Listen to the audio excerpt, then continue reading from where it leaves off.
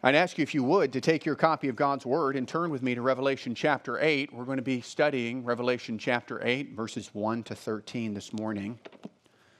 And this is a section of Scripture where we see the seventh seal opened. Once you have that, if you're able, I'd ask you to stand with me out of respect for God's Word. And I will lead us in reading this passage. Revelation chapter 8.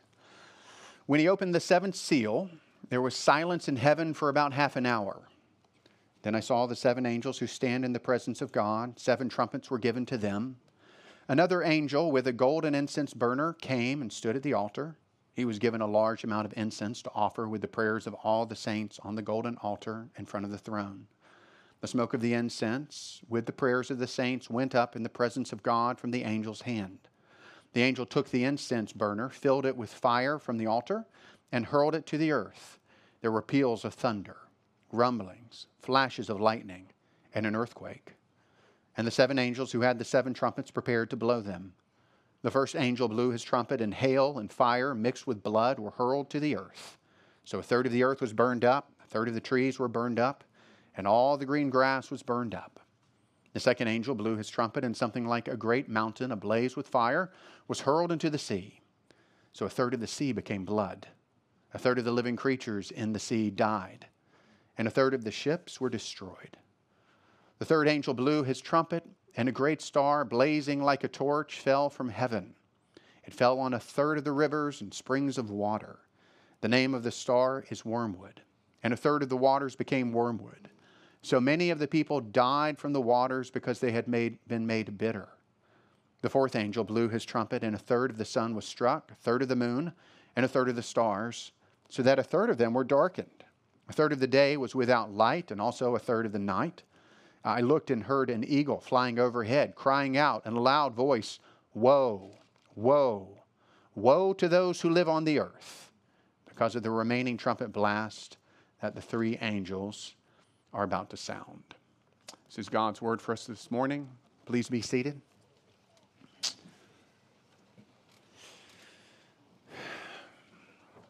Some of you are familiar with Francis Schaeffer's illustration of a man sitting in the middle of the room and facing in one direction. Now, the man is completely convinced that he sees everything in the room, that he sees all that's there. But those that are watching him can see behind the man that there's something behind him. For his part, though, the man is completely convinced that he's seeing everything there is in the room. He's convinced that he is correct. The man in the chair represents the modern secularist. The secularist is someone who is only focused on the physical. The one who thinks this universe is, only matter and energy. The secularist is someone who has no time for God. Now, the secularists may or may not believe that there's a God somewhere. Some are quite agnostic as it relates to that. But he's not really concerned about that because he's convinced that if there is a God, then that God has nothing to do with this universe. He's just off somewhere else doing something else. So the secularist has no room in his thinking for miracles. He has no room in his thinking in particular, for what C.S. Lewis would call the grand miracle, which is God coming into this world as a man, Jesus Christ. He has no time for that. The secularist believes we must live our lives and shape our worldviews and guide our culture from the perspective that there is no God and that all should be secular. The secularist would have all of us sitting in the middle of the room, facing one direction, and smugly confident that there's nothing behind us.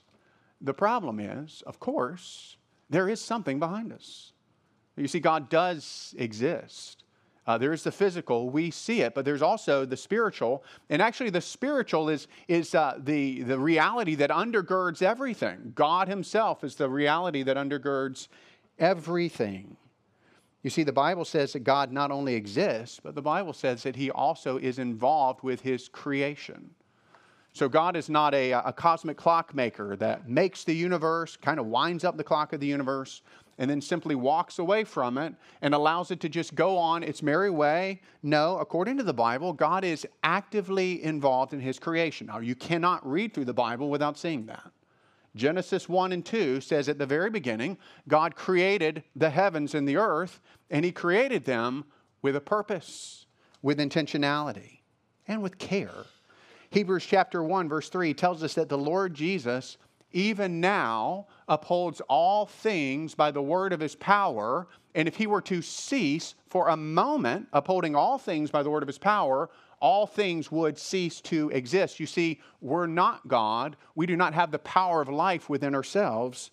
Only God does. The gospel proclaims that God became a man, Jesus Christ, and walked among us. And friends, that's what explains His life. If you've never read about Jesus, we would really encourage you to read the Gospels. Read Matthew, Mark, and Luke, and John, and look at this life where miracles are performed with the power of God, and where this man, Jesus, speaks with the wisdom that only God possesses. You see, Jesus is God. God has interacted with this world, and He's done so directly. And Revelation chapter 8, verses 1 to 13 is another place where you see that God interacts directly with His creation. At least He will. He will act in a very direct way at the end of time, and that interaction will be fierce. The day is coming, according to the Bible, the day is coming when God will unleash final judgment upon this world. And Revelation chapter 8, verses 1 to 13 really gives us a picture of the beginning of that judgment. What it will look like when God pours out judgment on this world. So we're continuing our study of the book of Revelation. In recent weeks together, we've studied chapter 7. We said chapter 7 was something of a kind of an interlude between the sixth seal of chapter 6 and now the seventh seal, which we're going to see this morning in chapter 8.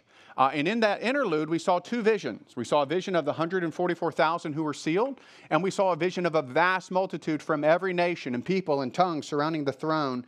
And we said that that vision taught us that the people of God will be protected during the tribulation, and that the people of God will be triumphant, even if they should die in the midst of the tribulation. Well, now this morning, we get to chapter 8 and the seventh seal, and we see what happens when the seventh seal is opened. This is the beginning of final judgment. This is the beginning of the time when God pours out His wrath upon the earth. But we will also see in this chapter, and I think it's wonderful, we'll also see mercy. Because as God begins to pour out final judgment, He doesn't consume everything. Instead, at the beginning, the judgment is partial because He's giving people time. It's a warning because He's merciful. And we'll talk about that as well. So this is a weighty chapter. I mean, if you found yourself on Christ Fellowship for the first time, we're talking about very weighty matters. And yet, we believe God's Word very clearly reveals to us even the future of what it will be like at the end. And we want to know what God has said. We're going to spend our time this morning doing an exposition of this passage, working our way through the chapter, and then we're going to focus our hearts on two key truths that you see in this passage. Two truths, if you're taking notes, from Revelation chapter 8, verses 1 to 13. We're going to see that the final judgment of God is sobering. The final judgment of God is sobering. And we're going to see that God mercifully warns sinners of final judgment. Look at verse 1, if you will, as we kind of work our way through this chapter together. Look at verse 1. That's where this all begins. You see what happens when the Lord Jesus opens the seventh seal on this scroll. Now, if you've been tracking with us, we were introduced to this scroll, which we said was kind of a prophecy of how end-time judgment is going to unfold. And Christ has been opening seals, and we talked about what all of that meant. But now the seventh seal is opened, and what we're expecting to see is we're expecting John to tell us about the scroll opening and to give us the contents of the scroll. We're expecting to see that somewhat explicitly because now all the seals have been broken. But instead, what you see is this vision of angels. It's a scene in heaven. It's 7 angels taking 7 trumpets. And as they begin to blow the trumpets, one at a time, God's judgment is unleashed on the world one at a time. So what should we make of this? Well, we said when we studied the 6th seal in Revelation chapter 6 that it was a vision of the great and final day. the day when Christ himself comes. And that's why all of the mighty ones on earth are crying out to be hidden. And they say to be hidden from the face of the one who's seated upon the throne, because they see him, and from the wrath of the Lamb. And we noted, though, that the sixth seal, while it gives us this picture of the great and final day, it doesn't tell us the complete story of judgment. You see, the sixth seal takes us to the end of human history, but it doesn't fully kind of let us know what will occur when God's judgment is poured out, how it will all play out.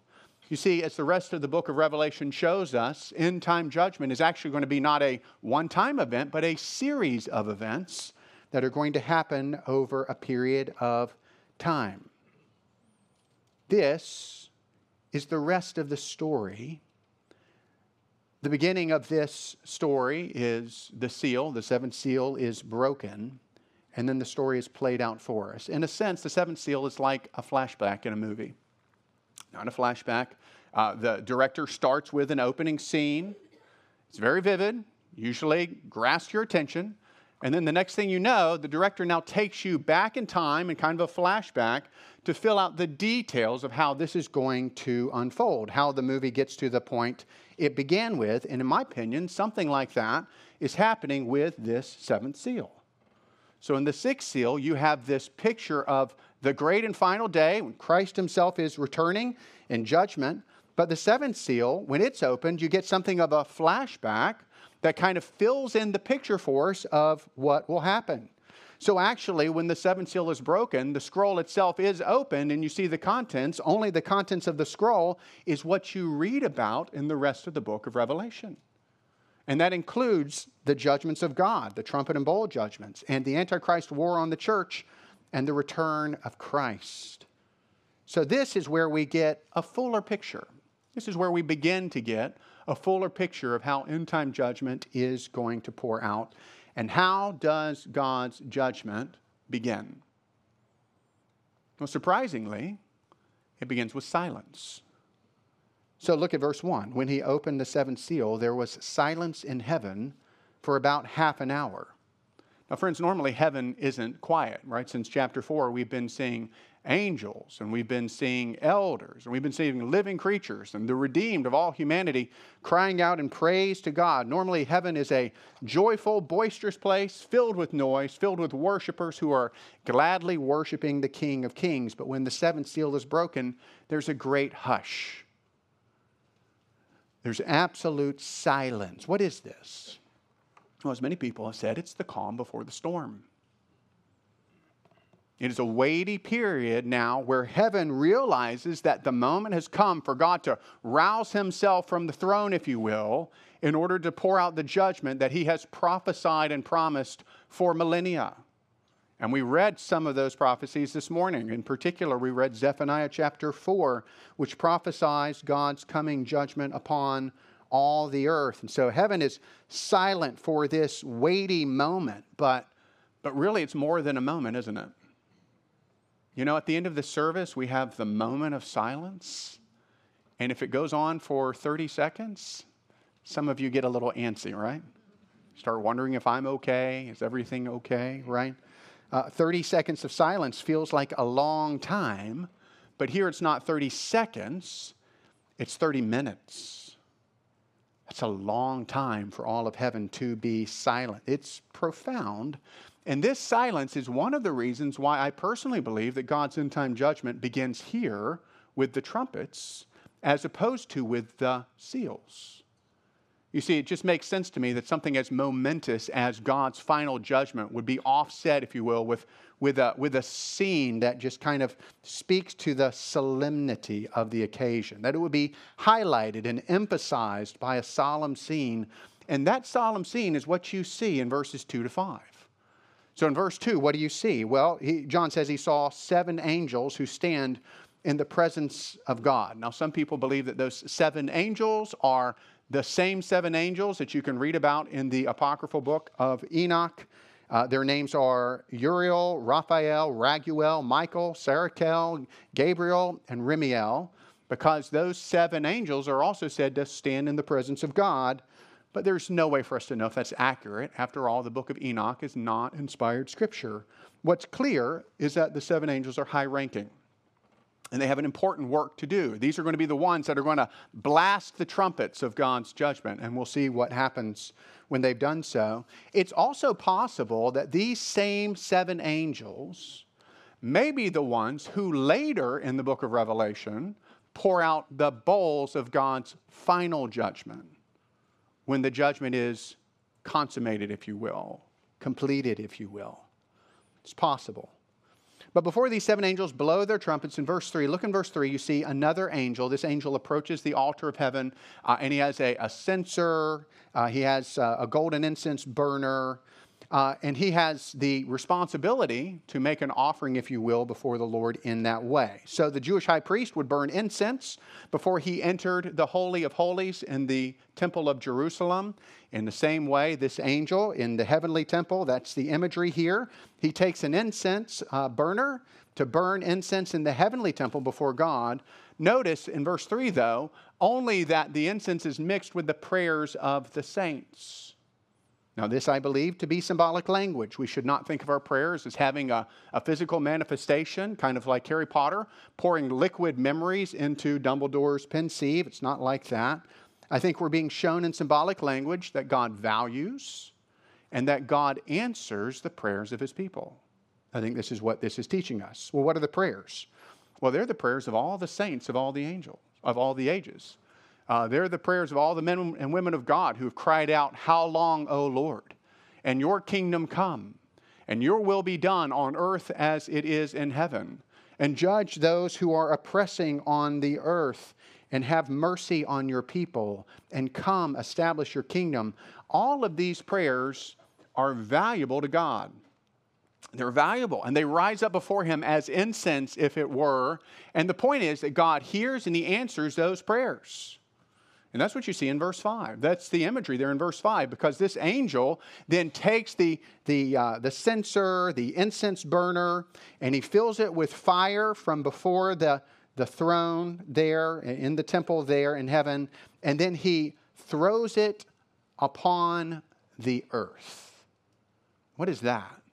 Just imagine that scene. This holy angel takes fire from before the Lord and throws it down upon the earth. What is that? It is a picture of the fact that God's judgment is going to fall. God's judgment is coming. That's the imagery that you see there. And then, of course, you see the response of creation, thunder, rumblings, flashes of lightning, and an earthquake. What are we seeing in verse 1 to 5? We are seeing that the prayers of God's people are powerful. The prayers of God's people, they sin before the Lord as incense, as it were. It's pleasing to him. How does God respond? Well, he sends fiery judgment at the right time. So do you, brother or sister, ever get tired of praying prayers like, "Your kingdom come and your will be done on earth as it is in heaven"? Do you ever wonder if God hears you when you pray and ask him to stop the oppression that we see all around us in the world? I wonder if we've stopped asking great end times focused prayers, asking that Christ would establish his kingdom, that he would reign over all. Well, if that's the case, if we do grow weary, if we have grown weary, this passage, verses 1 to 5, is a reminder that those prayers are vital. It's a reminder that we have a part to play in this. And what is that part that we have to play? Well, it's our prayer. The Lord doesn't need us at all, but he graciously allows us to be involved in his perfect plan for all of history, and our prayers are significant, and they play a role in the sovereign God bringing judgment in its time. So our prayers are never wasted. They are powerful. God hears them, and in his perfect time, he'll answer them. And I am grateful for what I think I see as a growing concern for prayer in Christ Fellowship. I'm grateful for that. The corporate prayer service on Sunday evenings, it's a sweet time of prayer as we gather together once a month in order to approach the throne of grace together. It's growing. More and more people are joining with us as we do that. I hope that you'll consider joining us this coming September 18th at 5:45 here. Many of you have also begun praying at 5 o'clock every evening, praying for events in the world, praying for our nation, praying for this church. I'm grateful for that. Bill Horner is going to share more about that next week. Carlos and Shannon Seaman continue to faithfully pray for overseas workers the first Sunday evening of the month. Others join with them in that. We'd love to see those prayers continue. Why? Because prayer matters. Because it's powerful. Because God hears our prayers. And prayers work, isn't it? One of the most helpful things I ever heard Elizabeth Elliot say was, I don't imagine that prayer is an easy thing. I think of it as work. And it is. It's work. It takes effort. It takes thought. It's because you're speaking to God. You're not just talking to the ceiling. It might feel like that sometimes, doesn't it? It feels like that. But you're actually talking to the Lord of the universe. And so we shouldn't be surprised if prayers are as powerful as the Bible says they are, that there will be opposition from the flesh, from within, and from without. But the work that we have is what? It's to continue to pray. It's to continue to lift up our hearts before the Lord. James chapter 5, verse 16 says, the prayer of a righteous person is very powerful in its effect. You see that in verses 1 to 5. Now look at verse 6. The angels who had the trumpets prepared to blow them. And as we will see, when each angel blows trumpet, a plague falls upon the earth. Now, when I was a child and I was bored in church, I would read through these trumpets over and over and over. I'm sure that never happens at Christ Fellowship. But I was amazed by the vivid picture that's presented here. In some ways, it's stunning, it's bewildering, it's even a little scary to think about the imagery that's here. There's a lot going on. So let me make just a few initial observations, just two initial observations really, to kind of orient our thinking so that as we work our way through this passage, hopefully it will help us. First, I want you to notice that the trumpets can be broken up into two groups.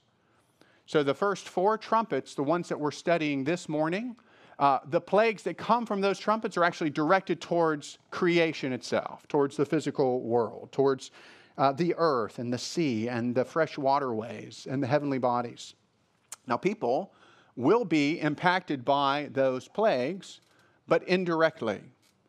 The focus of the plagues is on creation itself. People are impacted indirectly. People today, both believers and non-believers, die as a result of natural catastrophes that happen, like hurricanes and earthquakes. I believe it will be the same way at the end. But the final three trumpet blasts are different. We're going to study those, Lord willing, next week. And we're going to see that, we'll see the first two of those anyways. We'll continue on through the book. We'll see that the focus of those trumpets is on humanity itself, specifically upon those who reject God. They're focused. They have a focus, and the focus is on those who are rebelling against God. And the Bible says very clearly that many will die as a result. A second comment, I believe that we are intended to take this portion of Revelation basically literally. Now, there are symbolic elements here, but I believe that the idea we're seeing here, because I understand the scroll itself to be a prophecy of God's judgment at the end of time, is that when God's final judgments begin to be poured out on the earth, dramatic and shaping and supernatural events will happen. Things that seem weird to us right now. So if you struggle with that, now if the idea of miraculous plagues coming down from God strikes you as odd, consider that it must have seemed odd to the people of Egypt as well when God brought judgment upon them. And what happened? The Nile was turned to blood, and the sun was darkened, and pests were multiplied in unimaginable ways. And after observing the phenomenon, what was the conclusion of the Egyptian magicians? This is the finger of God. And I do believe that at the end of time, we're going to see not just the finger of God, if you will, but his mighty right hand. And he's going to be pouring out judgment on the world, and it is going to be dramatic. It's going to be staggering.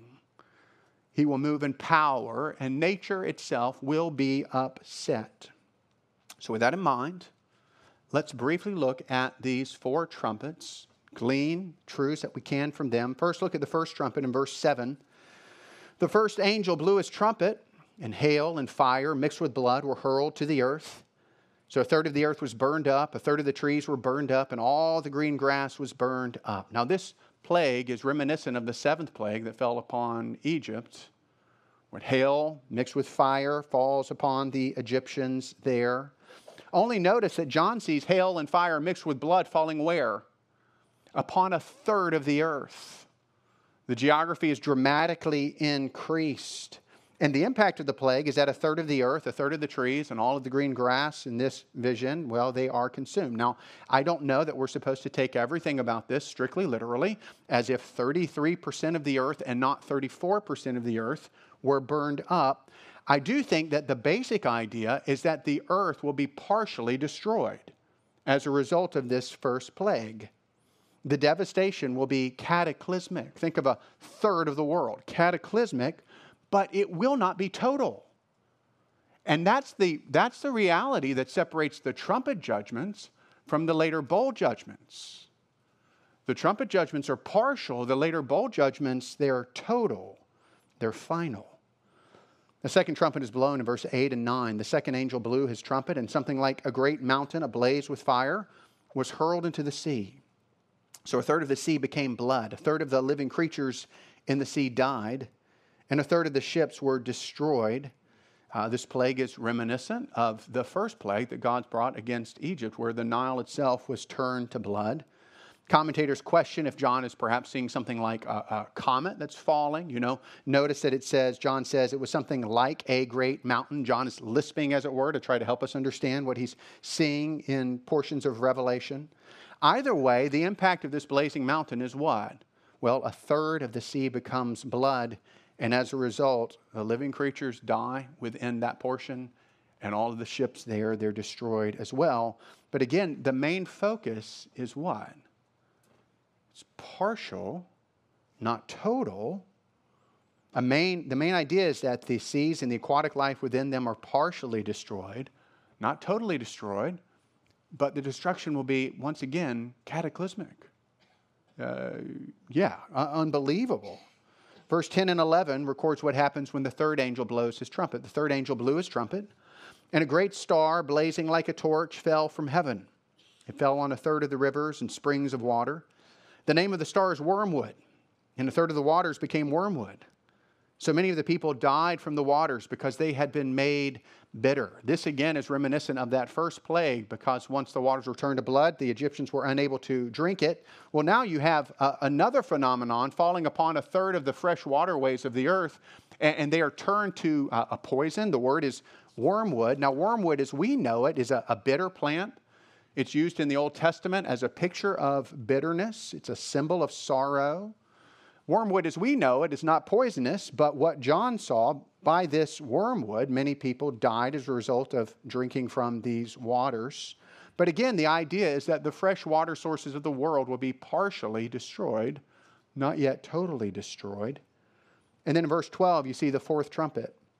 And the fourth angel blew his trumpet, and a third of the sun was struck, a third of the moon, and a third of the stars, so that a third of them were darkened. A third of the day was without light, and also a third of night. And here you have something that's very reminiscent of the ninth plague upon Egypt, where darkness falls upon the Egyptians for 3 days. The word struck there, it translates a Greek word that gives us the English word plague. And the imagery is that the sun is struck, it's sickened, it's weakened, it's unable to shine for a third of the day. Again, some of this language may be symbolic, but the main idea is that the heavenly bodies, as we know them, are going to be shaken. They're going to be shaken. They're going to be impacted by this miraculous plague. Now, the imagery here is stunning. You know, whatever your perspective on Revelation, the imagery itself is stunning. In rapid fire succession, John sees these four trumpets blown and these four plagues fall upon all of creation. God begins to pour out his judgment upon a rebellious world, and nature is impacted in a way that it's never been impacted before. It's very dramatic. But look at verse 13. According to verse 13, things are going to get worse. Look at verse 13. I looked and heard an eagle flying high overhead, crying out in a loud voice, "Woe, woe, woe to those who live on the earth, because of the remaining trumpet blasts that the three angels are about to sound." Now, eagles are impressive birds. They have beaks and claws like iron. They can swoop down on unsuspecting victims at excess of 100 miles per hour. It's appropriate, therefore, that John sees an eagle, which is a bird of prey, flying overhead, calling out these woes upon those who dwell upon the earth. Woe, woe, woe. The word woe, it speaks of misery. It speaks of condemnation. It speaks of despair. In other words, these next three trumpet blasts are going to be extreme and serious for those who live upon the earth. And that phrase, those who live upon the earth there, it's a technical term in the book of Revelation. It speaks of world dwellers. In other words, worldly people.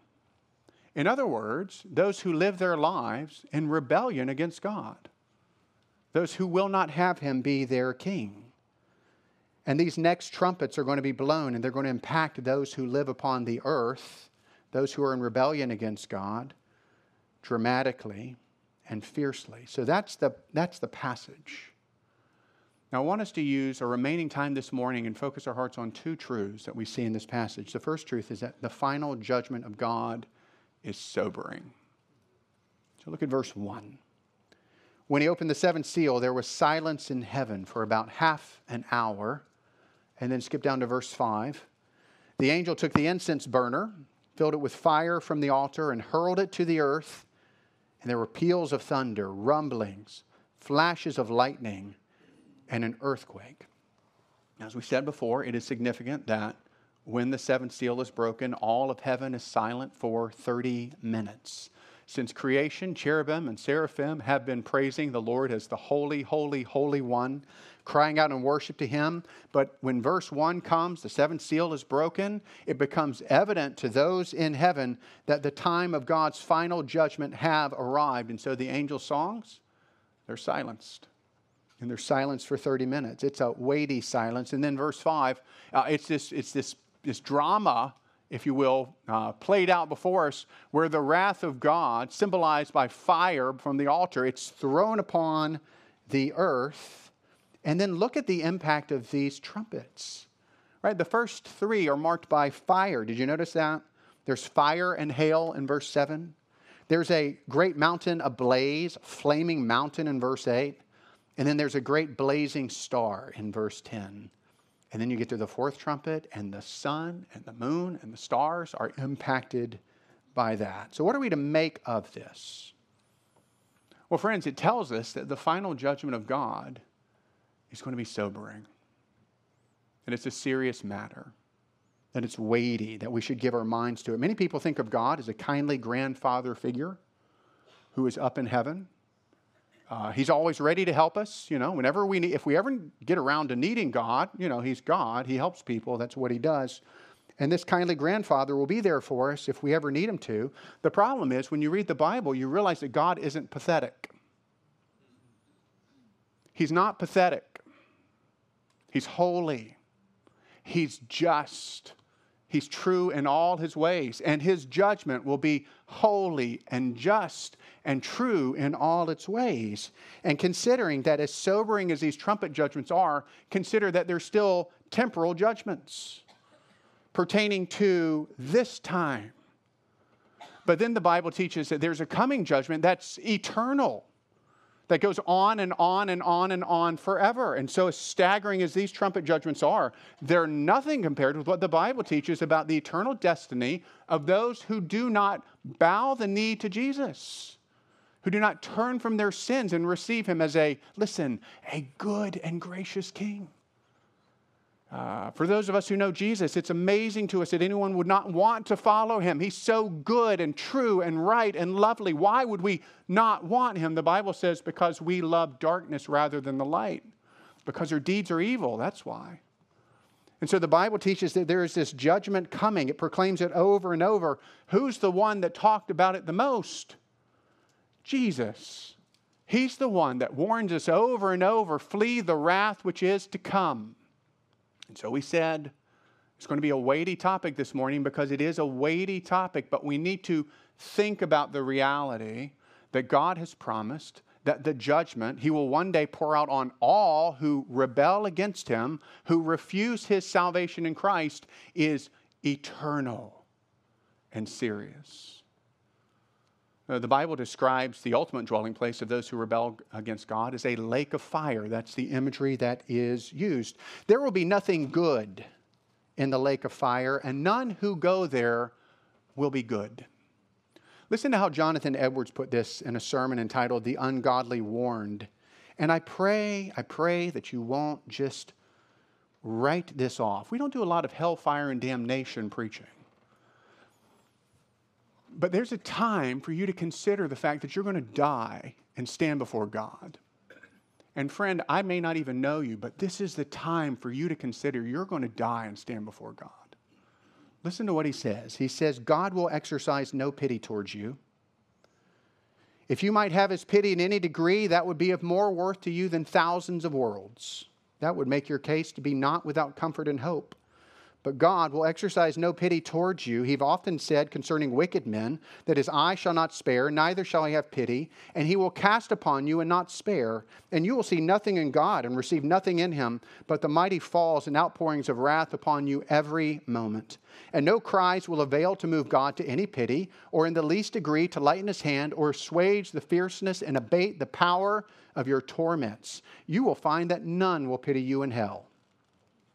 The devils will not pity you, but will be your tormentors, as roaring lions and hellhounds, to tear you in pieces continually. And other wicked men who shall be there will be like devils, and they will have no pity on you, but will hate and curse and torment you, and you yourself will be like the devils. You'll be like devils to yourself, and you will be your own tormentors. The picture the Bible paints of hell is not that it's a fun party that the other bad people you know are going to go celebrate.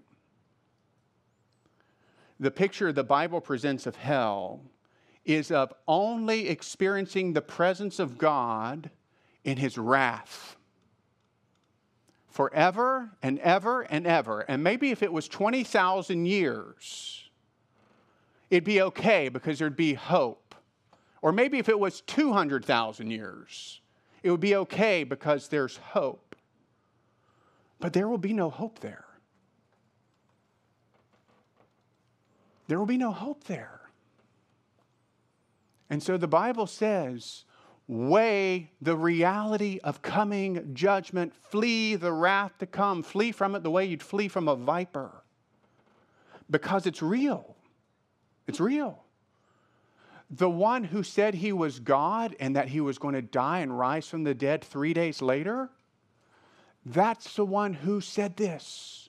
And he was God, and he did die and rise from the dead 3 days later, proving in history that he's true.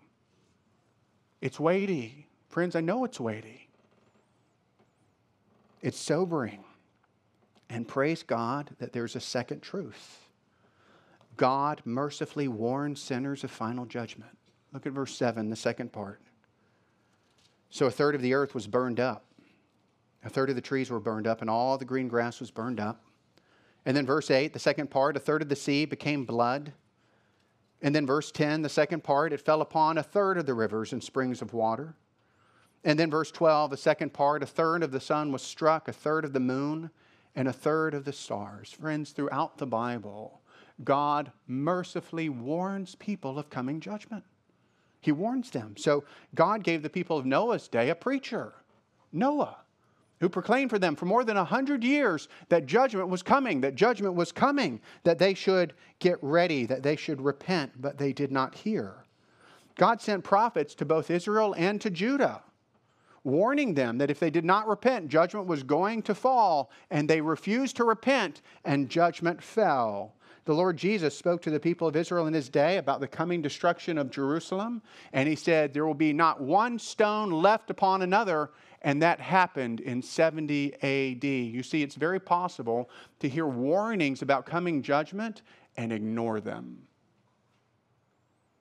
People have been doing it from the very beginning of time. There's nothing new about unbelief. Unbelief has been around from the beginning. But do you notice in this passage, while there is judgment, do you notice the mercy? Because he doesn't come and wipe everyone out all at one time. Instead, He's warning. Final judgment is coming. This is ramping up towards the end. And what's the call? The call is repent. Turn away from living for yourself. Turn away from serving yourself, and instead, entrust yourself to a gracious Savior, the Lord Jesus, while there is time. And good news that Jesus receives all who come to him. And so that's the application. You see, the Bible, friends, it takes us seriously. It tells us about who we are. It tells us that we were created by God. We were created with dignity. Everyone in this room, everyone in the world has dignity because we're made in the image of God, and we were made to know him and worship him and serve him. But we have all been infected, as it were, by sin. Our first parents rebelled against God. We all come from them. We sinned in them, and we come from them, and we've inherited this same nature. And the most fundamental aspect of that sin nature is this: I want to be the center of my life. I want to be the king of my life. I want to direct myself where I go and think what I want to think. And our culture is so rife with that. But you see, it's just reflecting the heart. That's what sin is. And sin is rebellion against God. And the Bible says it's serious. The Bible says that all who continue in their sin and do not turn from it, they will face God's judgment for rebelling against God, for taking all of the good gifts that he's given them and using it for yourself and not for his glory. But the Bible, and here's the good news, the Bible is so clear that there's salvation. Even this morning, God has provided a Savior so that you don't have to perish in your sin. That's why Jesus came. Jesus did not come to give us a nice moral example of a kind person who did good things for other people. He did not come to show us some superior philosophy of how to live a good life. He did not come as some kind of a radical to overthrow the oppressive powers of the time. That was not his mission. His mission was to die, to give his life as a ransom for sinners. That's why he came. He lived a perfect life because you and I have failed to live that life. That's the life we needed if we were to stand before God. He lived it. And then he died on the cross under the wrath of God. You think the weight of this wrath here. Well, imagine that Christ for 3 hours, the very Son of God, is experiencing the infinite wrath of the Father against the sins of all who would turn from their sins and trust in him. He died, but then he rose from the dead, showing that he is true. And now the offer, the way to escape the wrath to come, is by putting your trust in Christ and Christ alone. It's by turning from your sin, and it's by placing yourself wholly on him, saying, I'm putting all my weight in what Christ has done, his perfect life and his perfect sacrificial death in my place so that I don't have to experience the wrath of God. Friends, that's the offer, and it's free. You cannot earn it. You must receive it as a child freely. You must receive it. And we pray that today you will. Oh, friend, if you have questions about that, I'm sure some of you have questions about that. We love honest questions. Talk with us. We'd love to explain to you this gospel, this good news of Jesus. Talk with you about what Christ has done for us and about what he will do for you if you will put your trust in him. It's weighty, but there's good news. Well, friends, many people in our day are like Schaeffer's man in the chair. They imagine that if there's a God, he's distant, he's far away, he's remote. But we see in the Bible, and we see in this passage, that God is not distant, that he is involved directly. And one day that involvement will be plain for all to see, because judgment is coming. So what do we do in the meantime? Well, for those of us who know Jesus, for those of us who have found salvation in him, we have work to do. In some ways, we're to be like the eagle of verse 13, crying out, warning people of coming judgment. And we're supposed to be evangelists, sharing the good news of Jesus with people who don't know him, so that they might join us in the full and free and life-giving salvation that we've received in Christ. So Christ Fellowship, we've got a task. It's to make disciples. And may God help us be faithful to do that. Let's pray.